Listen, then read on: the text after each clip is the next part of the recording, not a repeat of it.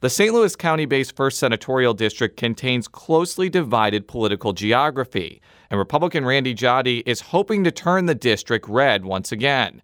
The Republican from Webster Groves joins us on another edition of Politically Speaking. 9, 8, 7, 6, 5, 5-ish. 4, 3, 2, 1. I think that is fair to as I say. say, hands to kiss and babies to shake. But I think my record speaks for itself. That's a really good question. Hello and welcome to the Politically Speaking podcast. I'm your host, Jason Rosenbaum, a reporter with St. Louis Public Radio. Joining me in our studios in St. Louis is Joe Mannies. And our special guest for today, Dr. Randy Joddy. He is the Republican nominee in the 1st Senatorial District, which takes in parts of South and Central St. Louis County. And Southwest St. Louis County. And Southwest St. Louis County. The 1st District race is arguably one of the most competitive legislative races in the entire state of Missouri. So if you're listening to this, we've also recorded an episode with State Senator Scott Sifton, the Democrat who will be running against Dr. Joddy. But we wanted to give the people of the 1st District a great sense of who these people are and why they should be voted for. So thank you for coming in today. Well, thank you for the invitation. It's fantastic to be here. So tell us a little bit about yourself, your professional background, and any ventures into politics that you've done over the last few years. Sure. I'm a native St. Louisan. By profession, I'm an emergency physician. Been practicing emergency medicine for 25 years. I've served on Webster Grove City Council. I've run for other races. This is probably the most competitive race and probably the most balanced race that is out there, Republican versus Democrat. So it's exciting. Because you ran for county council. Yes, correct. And you ran for state rep, correct? Correct. And didn't you run for Congress? Yes. Yes, he correct. was. Yeah, he was he ran against Ann Wagner. That is correct. In 2012? Yes. Now, that one wasn't as close, but your races for county council and state representative in districts I would say lean Democratic were close, which I think is why you are seen as a formidable competitor to Senator Sifton. Is that fair to say? I think that's fair to say. And actually, I had not anticipated running for this race. I had focused on other matters, but I think because of that competitive nature during years that Democrats have done fairly well, and I still held my ground in the race, I think that led to the conversations for running for the 1st Senatorial District in 2016. Okay, so what do you see as the key issues here? What prompted you to run for this seat, and what is your focus? The key issues that I would bring up in going door to door and speak with people are growing the economy, bringing back high-paying jobs to the St. Louis region, fixing health care, and as a physician, I know there's a need to bring down costs to increase efficiency, healing our communities. We certainly had some troubles with that in terms of trying to move forward collectively and restoring trust in the process of governance and getting beyond partisan politics.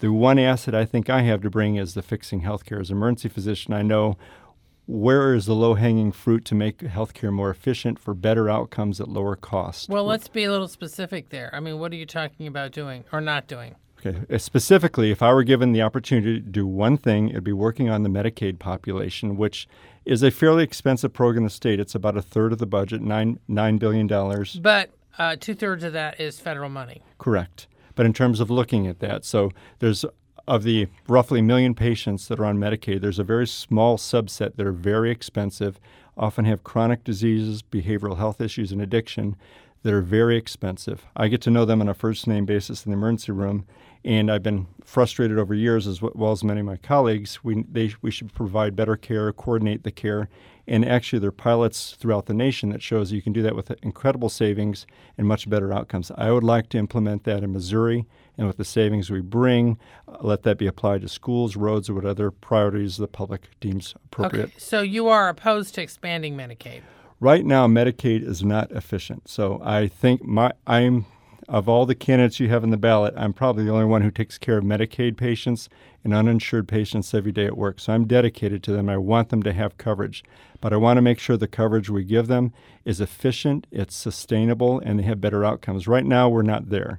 So I think if I can make the program more efficient, which I really do think I can, those funds that we save can then be addressed in whether it's expanding coverage, whether it's funding the foundation formula roads. I don't have a pet project, but I would think I can make the whole budget process more efficient. Well, that has been something that has been proposed by even some Republicans, that you make pretty drastic changes to the Medicaid program and then pair it with an expansion under the auspices of the Affordable Care Act. Although they would need federal approval for many of these changes, not all of them, but some.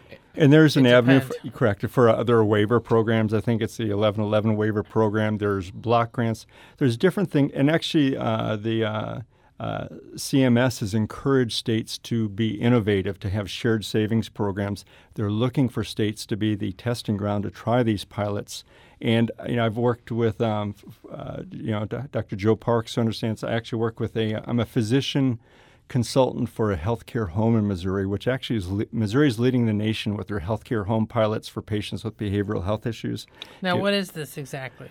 So what it is, it's interesting. What they do is they look to say who are patients that have potentially high expensive usage, that have behavioral health issues. Perhaps it's depression, perhaps it's schizophrenia, perhaps there's Right. complexities of that. But then they also usually have some type of chronic disease. Maybe it's emphysema or diabetes. They have a risk for poor health, poor outcomes, and very high usage. So what I do as a physician consultant, it's part of the Affordable Care Act, it's part of the process in Missouri, is there's 500 patients that I'm a consultant for, and I work with nurse practitioners, nurses, social workers, psychiatrists, and we have these teams, and we go through the patients. Every Wednesday we go through a number of patients, talk about their medical needs. I advise them on this person probably does need to see an orthopedic surgeon for her knees, or this person is on these medications that, we had a patient yesterday that was on 30 different medications, and it's just, someone needs to clean this up. We need to have a pharmacist look at that. And it's just the way the healthcare system drifts. It's much easier to prescribe, to say do a procedure, than to have someone really get to know who a patient is, what they needs, perhaps go to their home or go to their appointment with them and explain what the cardiologist is. And these patients do not show up in the emergency room for the most part. They don't get hospitalized. Well, as a state senator, how would you implement any of this? I would institute a pilot program. It'd be a voluntary program and what you want to do is all in the data, but you say of the million patients on Medicaid, who are the 1%, the 10,000 that have the highest usage, and which of those lack the diagnoses, like leukemia or recently hit by something that truly justifies their needs. But you're looking to say, some of these patients have been in the emergency room 100 times in the last year. They never get admitted. Do they really need to be in the emergency room? We do stuff, try to diagnostically evaluate things. I would institute a voluntary program for that subset, and it would have to be actually followed. What are their expenditures now? What do we anticipate their expenditures to be in 2017? How much did they save? And what are their outcomes too? Their health outcomes. Is there hemoglobin A1C, which is a diabetes marker? Is it better? Is there blood? It's very measurable. And I think with Medicaid, the cost of it, I think we need to do something like that. Now, the economy, though, is another issue that you mentioned at the beginning. And we know, Jason and I both know, you and Senator Sifton, have very strong differences on one particular issue, right to work. So if you can talk about your philosophy on the economy and how that fits in or doesn't. Sure. So an issue about the economy and going door to door and speak with people, I know there's a great need to bring higher paying jobs back to St. Louis. And there are many individuals, kind of two demographic sets, the recent college graduates that don't feel like there's a place in the labor force for them, and those who are middle-aged who have been downsized out of the market and really feel like they have skills that they would like to apply and perhaps need retraining. I'm dedicated to finding work for them. The middle class has been bypassed in some of the economic recoveries that have happened. Secondly, regarding right to work, I believe that any healthy organization always has accountability from the top down, the bottom up. And I believe that if an organization requires dues or fees from individuals without an opportunity to say vote yes or no on those dues, it's not healthy. There's not that accountability. So I support right to work. And I do think that actually unions, the vast majority will still do very well in this. There will be accountability measures. If there's membership that is unhappy about how funds are spent or what leadership is doing, they'll have to be responsive to that. But any healthy organization has that accountability throughout, and I think it'll work out fine for all. I think that's interesting because the district is pretty diverse. When I say diverse, I mean you have cities like Webster Groves, Brentwood, and the like, which I think are more suburban bedroom communities, but parts of unincorporated South St. Louis County have a lot of people who either work in organized labor or are retired from organized labor. So right to work is an important issue for them. Are you taking that in mind with your position when you're running in a district like this, that it may not be the most popular one to take? I think you have to use your conscience as to what you think is right. And actually, going through these districts, I mean, we currently are not a right-to-work state, and there are many areas within the district that are not doing well economically. They feel like we have to have a different approach. So I think many people realize they're nervous about changes, but we are in a different economy than we had been a generation ago, and they realize that we have to be very responsive to that. Now, one of Sifton's contentions, I mean, there are some stats to back this up, is that pay in right-to-work states tends to be about 15% less for the same job as for in a state that does not have it. How do you respond when people say, well, it's really a right to work for less? Well, I think I support higher-paying jobs, and I think we have to, and they have to be jobs that are competitive throughout the state, throughout the region, with other states that perhaps are right-to-work states and globally. And I think that's the ultimate parameter. And I want everyone to have enough funds to pay their expenses, to have time with their family, and have something left over. I mean, that's a common objective, and there's no reason why to oppose that, and I certainly don't. I haven't seen the stats that I'm sure there's stats that could go both ways and applied on different parts of the argument. I think we know that we are in a global economy, and we got here perhaps not the way we'd like to be, but that's a fact, and we have to compete globally. So I want to make sure our labor force, everybody within, has a capacity to have the best pay possible and have a stable, reliable job. Do you think the fact that the two candidates in this race have different opinions on right to work is one of the reasons why so many people are watching it, and why there may be a lot at stake depending on who wins? Because Senator Sifton is making that argument. We were talking before the show that a lot of things have to happen for this race to really be super crucial. What's kind of your take on that? I mean, I think there are many different parameters that are playing a role. Healthcare. I mean, I've had people chasing me down out of their front. I leave their. There's a woman I went to door to door in Crestwood, and I through the screen door, I said, I'm Dr. Randy Jotting, I'm running for the state Senate, a little bit of information about myself, left a brochure, continued up the road, then coming back down, she came out with her walker. She has some disabilities, and she's health care was a very big issue for her. She actually was on Medicare, so I explained to her the difference between Medicaid and Medicare, but she knows it's not all working out well for her. So there really are many different issues. Education is an issue. The economy is a huge one. People want to work, and they want to be able to save for their retirement. So those issues, there's a diversity of issues. There may be certain subset of issues that cause other interests to play a role, but that the union right to work issue is not what drove me to be running. It's because of my understanding of health care and trying to make things more efficient and affordable for all. What is your take on abortion rights? Are you supportive or opposed to them? I am pro-life. It's integral to my Catholic faith. Okay, so I mean, when as you know, the social issues such as abortion and gun rights and that sort of thing have always been a major issue in the General Assembly. How would you address some of this? I mean, do you think there needs to be more restrictions on abortion? Less? I mean, what's your views on stem cell research, that sort of thing? Okay. So on the abortion issue, as I mentioned, I'm pro-life. I certainly a lot of this has been since Roe versus Wade. A lot of this is worked through. I recognize certainly that any measure that passes a General Assembly has to be held to the standards of the Missouri Constitution, the Missouri Supreme Court, the U.S. Supreme Court. I think we've all witnessed that. Right. So I mean, but there, is this like your top issue? Or, I mean, how would you quantify this? My top issue is making Medicaid more affordable for all and health care. That's my issue. And if there was one thing I could fix for the citizens of the first district as well as Missouri, is that I feel like I have the understanding, the knowledge to make things work better. That's what's driving me to be here, to being in the race. Yeah, I was watching one of your ads on Twitter. And one of the things that was mentioned in it, and I'm paraphrasing, so I may not be getting it exactly right, is trying to combat riots or trying to prevent them from occurring. Can you elaborate on that? Because I think that's an allusion to what happened in Ferguson and the reaction to law enforcement.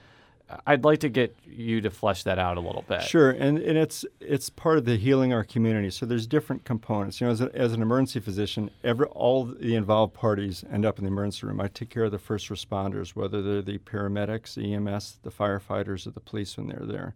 I also take care of those who are in some of the most dangerous neighborhoods in our cities that are injured and shot and victims of violence. And frankly, sometimes they're also what we call violent victims of violence. They too have a history of violence in their background. And for none of them is this a good option or alternative. They, especially for the violent victims of violence, that's why growing our economy and educational issues are really key to a different future for them. I think there needs to be a different set of leadership and looking, some of these are municipal issues. Some of the looking, in terms of, I think it was Senate Bill 5 that Senator Schmidt proposed. There's some grievances people had in terms of how their municipalities treat them. I think we need to have all different parties at the table. And initially, it's hearing everybody out and making sure that all parties have a mutual understanding.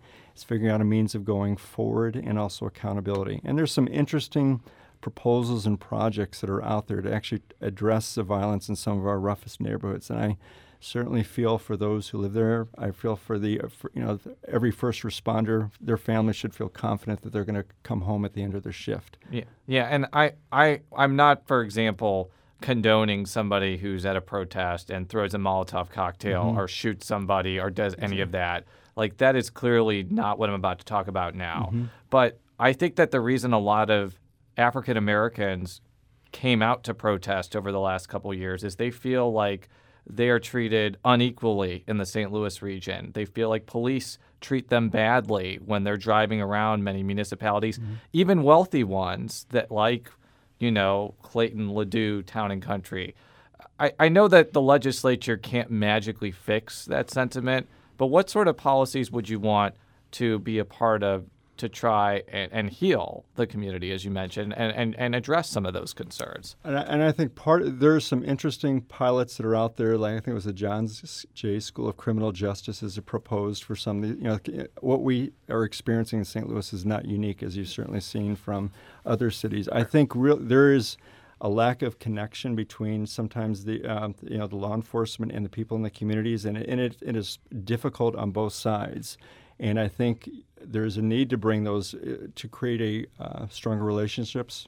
And I think relationships always create mutual understanding, and you can understand where the other person is coming from and what are they dealing with their lives. We have to have priorities as to what is necessary to keep these neighborhoods safe and to keep the officers safe. Now, you mentioned education because that's a big issue in your district because of the transfer situation. Yes. For our listeners, because there's a law in place that allows unaccredited school districts or people in unaccredited school districts to send their kids to adjoining school districts, a lot of people, I think from either Riverview Gardens, came to the Melville School District.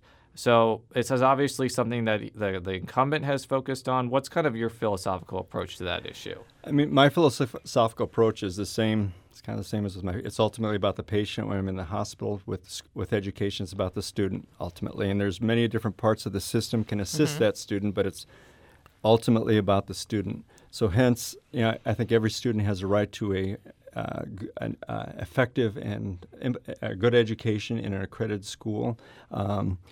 Students need to have the option to have a choice of schools, hopefully close to their neighborhood. I think the idea of transporting someone all the way across the county probably isn't in this. They may be going to a good school district, but it's perhaps not what that student and their parents, his or her parents, would choose. And I think also the receiving school districts, they need to have, be able to plan ahead for a year.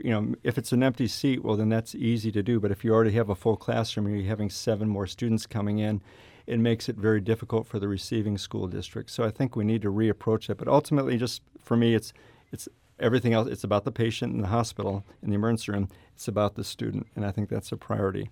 Now, you mentioned that about the foundation formula, which for our listeners is the name of the state's main school aid program that goes to the public schools. How would you increase the money in it, or do you think there's enough money in it? And if you did want more money in it, how would you propose getting it? Okay. Well, two components to your question. I guess is there money out there that we could find to help fund the foundation formula?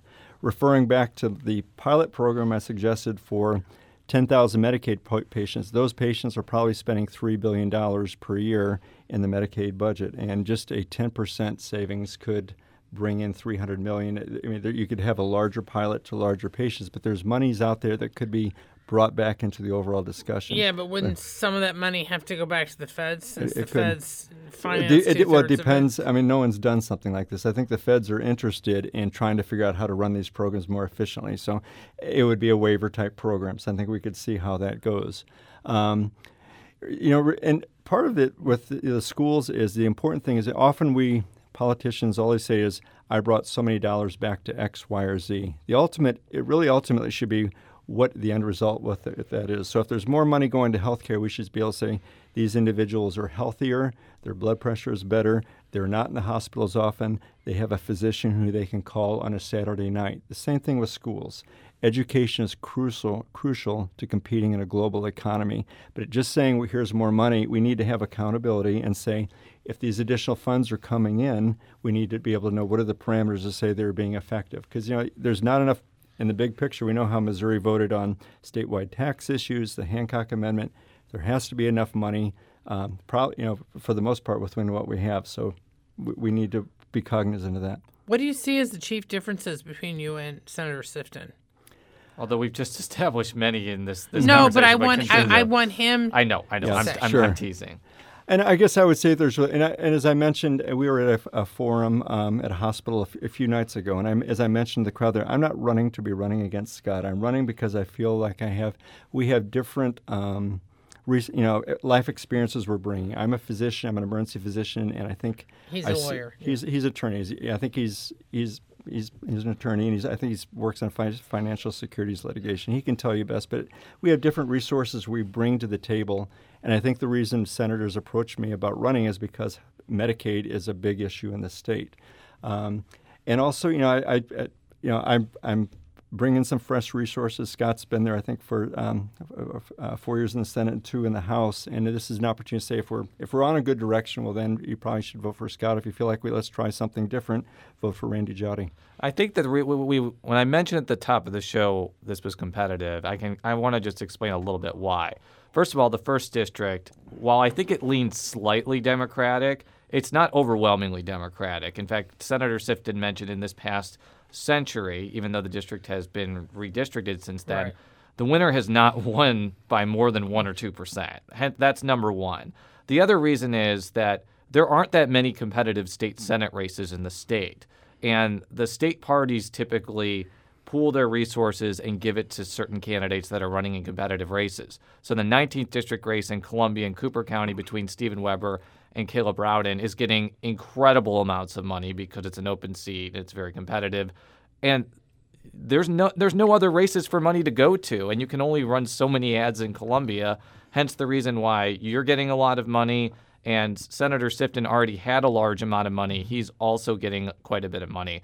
So with that backdrop in mind, how does that change the dynamic of the race when before you may have run a campaign and not been well supported, now you have resources and there's expectations on you, and it has to be a lot different. Well, basically. is the state party offering advice, or do you have other people who are helping you on this, or staff? So I have, so my campaign manager is Josh Foster, who's been great, and he's helped out with other campaign. He's from South County. He comes from a family that has long been involved in politics, and I've had great support from volunteers as well. And I think the thing that in terms of the resources, what's useful is I think. As I go door to door and I've knocked on thousands of doors and making phone calls, people are familiar with the race. They're familiar with the candidates. Sometimes all the information that's put out there, everybody's always not interested in bringing clarity to the race, or they have different perspectives. But people are familiar. So ultimately, you want informed voters that can make an informed decision. And as you mentioned, it is a swing district, so there are a number of voters who will. There's probably going to be very little straight party ticket voting within this district, which is. But even so, there's been a lot of speculation, some by me, on what the trickle down might be, since, as Jason and I have mentioned before, some Republicans are relying on a strong, enthusiastic turnout in South County and in Jefferson County, which is outside your district, but South County is not, because of the so-called Trump effect. And so I'm wondering, are you hoping to benefit from that? I mean, when you go door to door, do you think people are linking that at all as far as, well, I'll vote for a Republican here and vote down the line? Or just kind of, what do you think is going on? Joe, my sense is they're really just thinking. They're actually thinking about the issues. They're thinking. They tell, when I approach them, I ask, do you have any questions, comments, or suggestions? And it's really about issues that are pertinent to them. So I think it's actually affirming. The citizens themselves have things they want to talk about and issues, and to most part, they're not talking about, the other parts of the ticket. That's not part. Which is really what it should be about. It should be about, well, myself versus the other candidate. What are each individual offering, and what's that dynamic? Well, I think the reason Joe asked that question is I think that your party's nominee is going to be perceived different in different parts of the district. So Webster Groves, which leans a little bit more Democratic, Trump may not be popular there. But there is kind of an assumption because South County, unincorporated South County especially, is more working class, and working class voters may be more inclined to listen to Trump on trade and not just Republicans, but Democrats. Democrats too. Republicans may actually do better in South County down the ticket because of that. Obviously, a lot could happen in the next few weeks. Trump is not doing very well for various reasons now, but I think that's what Joe was getting at, that South County and Jeffco may be more energized the Republican way for those reasons. Well, and he's stabilized. I mean, but that's a side thing. So do you have any thoughts on that? I don't know. It's actually hard to predict because it's really going door to door. That's the best way to get a sense what's on the voter's mind. And you actually have some pretty good responses in it. They talk about the issues. We don't talk. Well, we talked about several issues, but when you talk to voters, is there anything else that they talk about? They talk about health care. Sometimes they talk about certain things that they think should be over the counter, like albuterol inhalers. That's been brought up. They talk about they talk about the economy. They talk about bringing their sons and daughters back from the Middle East, from the armed services. I mean, they have issues, but really they're the core household issues that are independent of a party, which actually makes it a good district to run in, because ideally, I think an informed citizen is thinking about what are the most important things to me, and how do we move forward on that? So it's been affirming. Have Republican leaders in the legislature, like Ron Richard or others, reached out to you, talked to you, given you advice? I've spoke with them early on about in terms of what I have to bring to the state Senate, particularly my health care.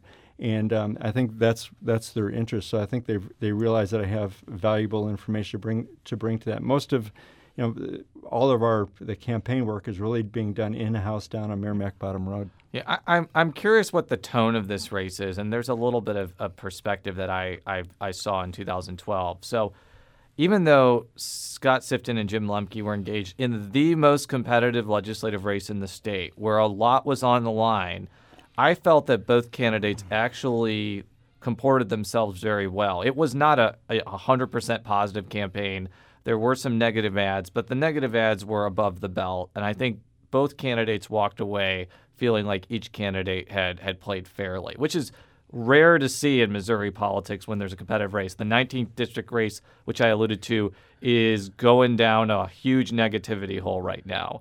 So how do you think the tone of this race is so far? Has it been, somewhat combative but relatively civil, or do you think it could be getting kind of testy given the high stakes?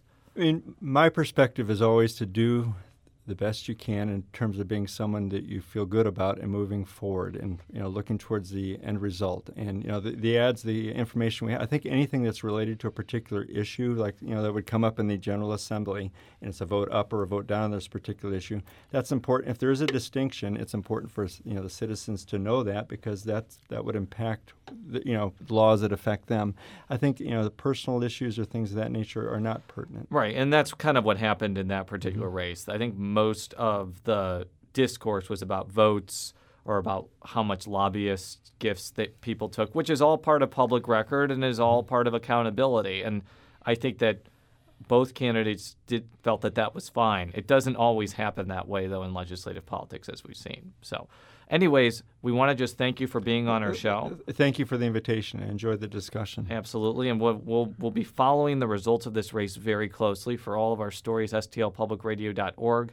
Follow me on Twitter at Jay Rosenbaum. Follow Joe on Twitter at Jay Mannies. That's JMANNIES. And how would people find you either on social media or otherwise? The best way to go is to the webpage, www.randyjotte.com, and it brings you to a Facebook that probably has a ton of stuff, and also means of contacting me with electronically via email and other parameters. Very good. We will be back next time. Until then, so long.